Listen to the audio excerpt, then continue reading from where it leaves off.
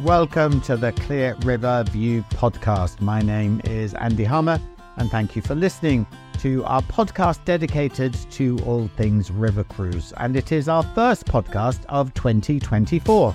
So thank you for listening too. And our first guest was an unusual guest for our River View podcast, and that's because the person I'm chatting to isn't from or doesn't work in the river cruise segment. It is Tim Hames. He is closely linked to the work of the Institute of Travel and Tourism, and I caught up with Tim because he is a first-time river cruiser. Let's see what he has to say. Tim, thank you very much indeed for making time to talk to us today. We much appreciate it. I know you, Tim, through ITT conferences where you do a brilliant job of moderating, but you've had such an interesting career. Why don't you tell us a little bit about it?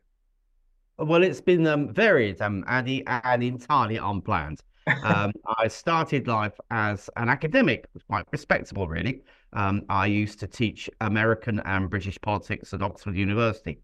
And then a combination of poverty and ego drove me into journalism.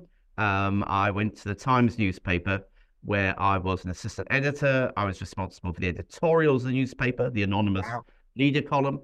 I wrote a column on politics on Mondays, and towards the end, I used to edit the newspaper quite a lot on Sundays for Mondays, partly because editors hate working on a Sunday themselves, but mostly because I was deemed sufficiently proficient at understanding football to oversee the game, which in those days was the big Monday supplement to the main newspaper.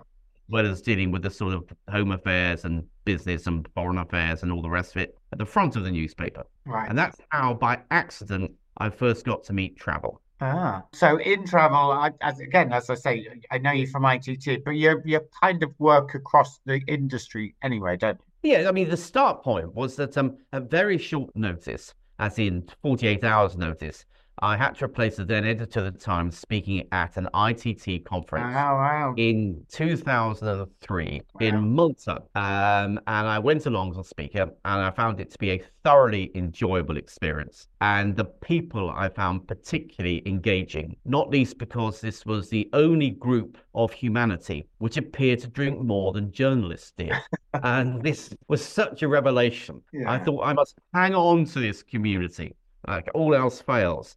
And have done so for 20 years and had many, many educating as well as entertaining conversations and revelations as a consequence. Yeah, good stuff. And you're still doing the job of moderating today and hopefully still loving the travel industry. I spoke to you before we started recording the podcast, and I said you're the first person to be on this podcast who hasn't actually worked for a river cruise operator. So I suppose we should explain why you're here. And that's because of your choice of holiday recently. So we'll get onto that in a second. But what would be your normal choice of a holiday? Are you a beach person or a city person, or what do you like to get up to? I suppose I'm not that unusual in that for a longer break, I do tend to gravitate towards the sea. Not necessarily to do the beach, but I like the sea. And I like watching the sea. If it's a shorter period of time, then I like to explore cities. What I'm not particularly good at is sort of beautiful rolling countryside anywhere on the planet. That may be personally a lack of taste on my behalf, but also one of practicality. I've never had a driving license. I was appalling when I attempted to drive at the age of 17. I was so bad. I made Mr. Bean look like Lewis Hamilton. I was just atrocious at it. And so a degree of practicality kicks in to what you think about these things. You have to think, well, what can I do that doesn't either oblige me to drive because I can't, or my long-suffering wife to drive because she won't be very pleased. So that's what you used to get up to. And then last year you took the plunge, as it were, and you took your first river cruise. So before you went on said river cruise, what were your thoughts about it? What did you think that a river cruise would be like? Well, I was genuinely uncertain because, as you know, in England, we don't really have wide enough rivers to have the sort of equivalent river cruises that you get in the continent. We obviously have a big narrow boating tradition, and we have yachting and sea cruising, all the rest of it. but sort of river cruising in the sense that a road supply to me is just isn't really there Yeah. in the UK. So I had nothing really to work off. So I guess I assumed the clientele would be on balance older than me, Right. although I'm nearly 60 now. And that probably wasn't fair actually. But other than that, I was a bit of a blank sheet, which is unusual when you go on holiday to Yeah. not to manage any kind of prejudice in advance. So where did you go? What was the itinerary you chose and ended up taking? We started in Lyon, which is part of the appeal, to be honest, because although I've traveled quite widely in France, I've never been to Lyon, and Oh, it's there you go. France's second largest city, and well, that Marseille can dispute it, and very much a gastronomical capital. Yeah. And so that alone was kind of worth it.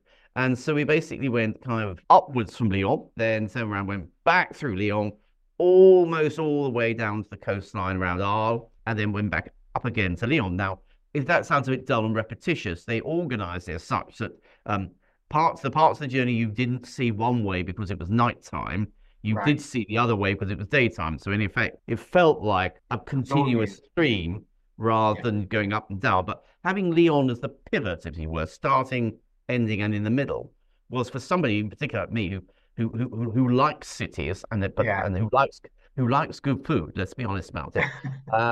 That was actually in many ways that was the hook. I thought this was for River Cruise Virgin. This was the soft way in because Look, if I decided I didn't like rivers for some bizarre reason, there was quite a lot of Lyon to throw in. you could always console yourself with by spending a lot of time in Lyon, which is a beautiful city, as you Yeah. say. So you arrive at the ship. So from your perspective, what was the ship like? Did it kind of meet your expectations, although you may not have had any expectations at all? Was it a surprise or was it tell us more about the ship. I was pleasantly surprised that there was more than room to swing a cat Yeah. in the room, and then that it was actually perfectly easy to settle in for that Yeah. period of time. Um, there was obviously a sort of sense of excitement because most people arrived more or less similar sort of time, Yeah. and we were starting from, let's say, the middle of Lyon. It was kind of curious in that it was late July when we started, but the first couple of hours were torrential rain, which Oh, was atypical that part. So having charged up to the main deck, going great pride, and then sort of charged back down again. But that was the only rain we saw. yeah. Otherwise, it was exactly what you would hope of the You, south of France, except that because you're traveling on a cruise boat, that generates more breeze than you would, and you want a bit of breeze when it's 35, 40 degrees. You yeah, do. quite. So it was actually quite helpful to have a sort of gentle fan in the background. Yeah. You mentioned the other guests on board. You seem to suggest that actually they weren't all what you may have thought they were. So was it a real mix of guests on board? It was. I mean, it wasn't. In one sense, it wasn't a real mix, and that particular cruise was quite German in terms of who Okay. well. But like most Germans, they spoke kind of impeccable English, so Yeah. that was no sense of barrier. And all the announcements of everything to do with the cruise was in English as well as German. I suppose what was a pleasant surprise, there were quite a few people who obviously take sport quite seriously, and they Right. would get off at various stops with their bicycles and really quite impressive looking sports kit, and sort of whiz up and meet you at the next stop. So I hadn't really appreciated that there was a sporting angle to Yeah. a cruise tour.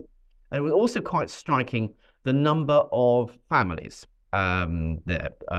Even in some cases, extended families, grandparents, parents, older children, all of whom seem to find their own particular pitch and appeal for the Right. event. So that Right. they'd meet for meals, but you didn't get the sense that they were handcuffed to each other. Yeah. Um, they'd either, some would go on shore and some wouldn't. Some would hang around in the sort of bar area and watch. Well, watching is quite fun, but being able to play cards or play games, all the rest of it. But there was I hadn't really anticipated a sort of vertical dimension by age as well as sort of horizontal. Yeah, no, that's interesting. Yeah, and actually, some cruise lines, some river cruise operators are better at that than others, but they all do seem to attract this kind of mix, I guess, of ages and makeup of the party. Um, in terms of the places that you visited, were you were you out and about and exploring them all and trying to discover a part of France that maybe you hadn't discovered before? Pretty much so. Although lunch was probably the pivot. I mean, I think all of Arles, Avignon, that way. They are absolutely charming places, Yeah, and they are not crushingly busy. I mean, my dates were July 29th to August 5, so that is which is proper peak, prime fairly peak time. season. Yeah, Prime, yeah, that is prime time in that. But but they were not crushingly busy. There was you could get in and look at churches and get in and walk around squares without sort of feeling as if you were kind of sort of had some American football gear on.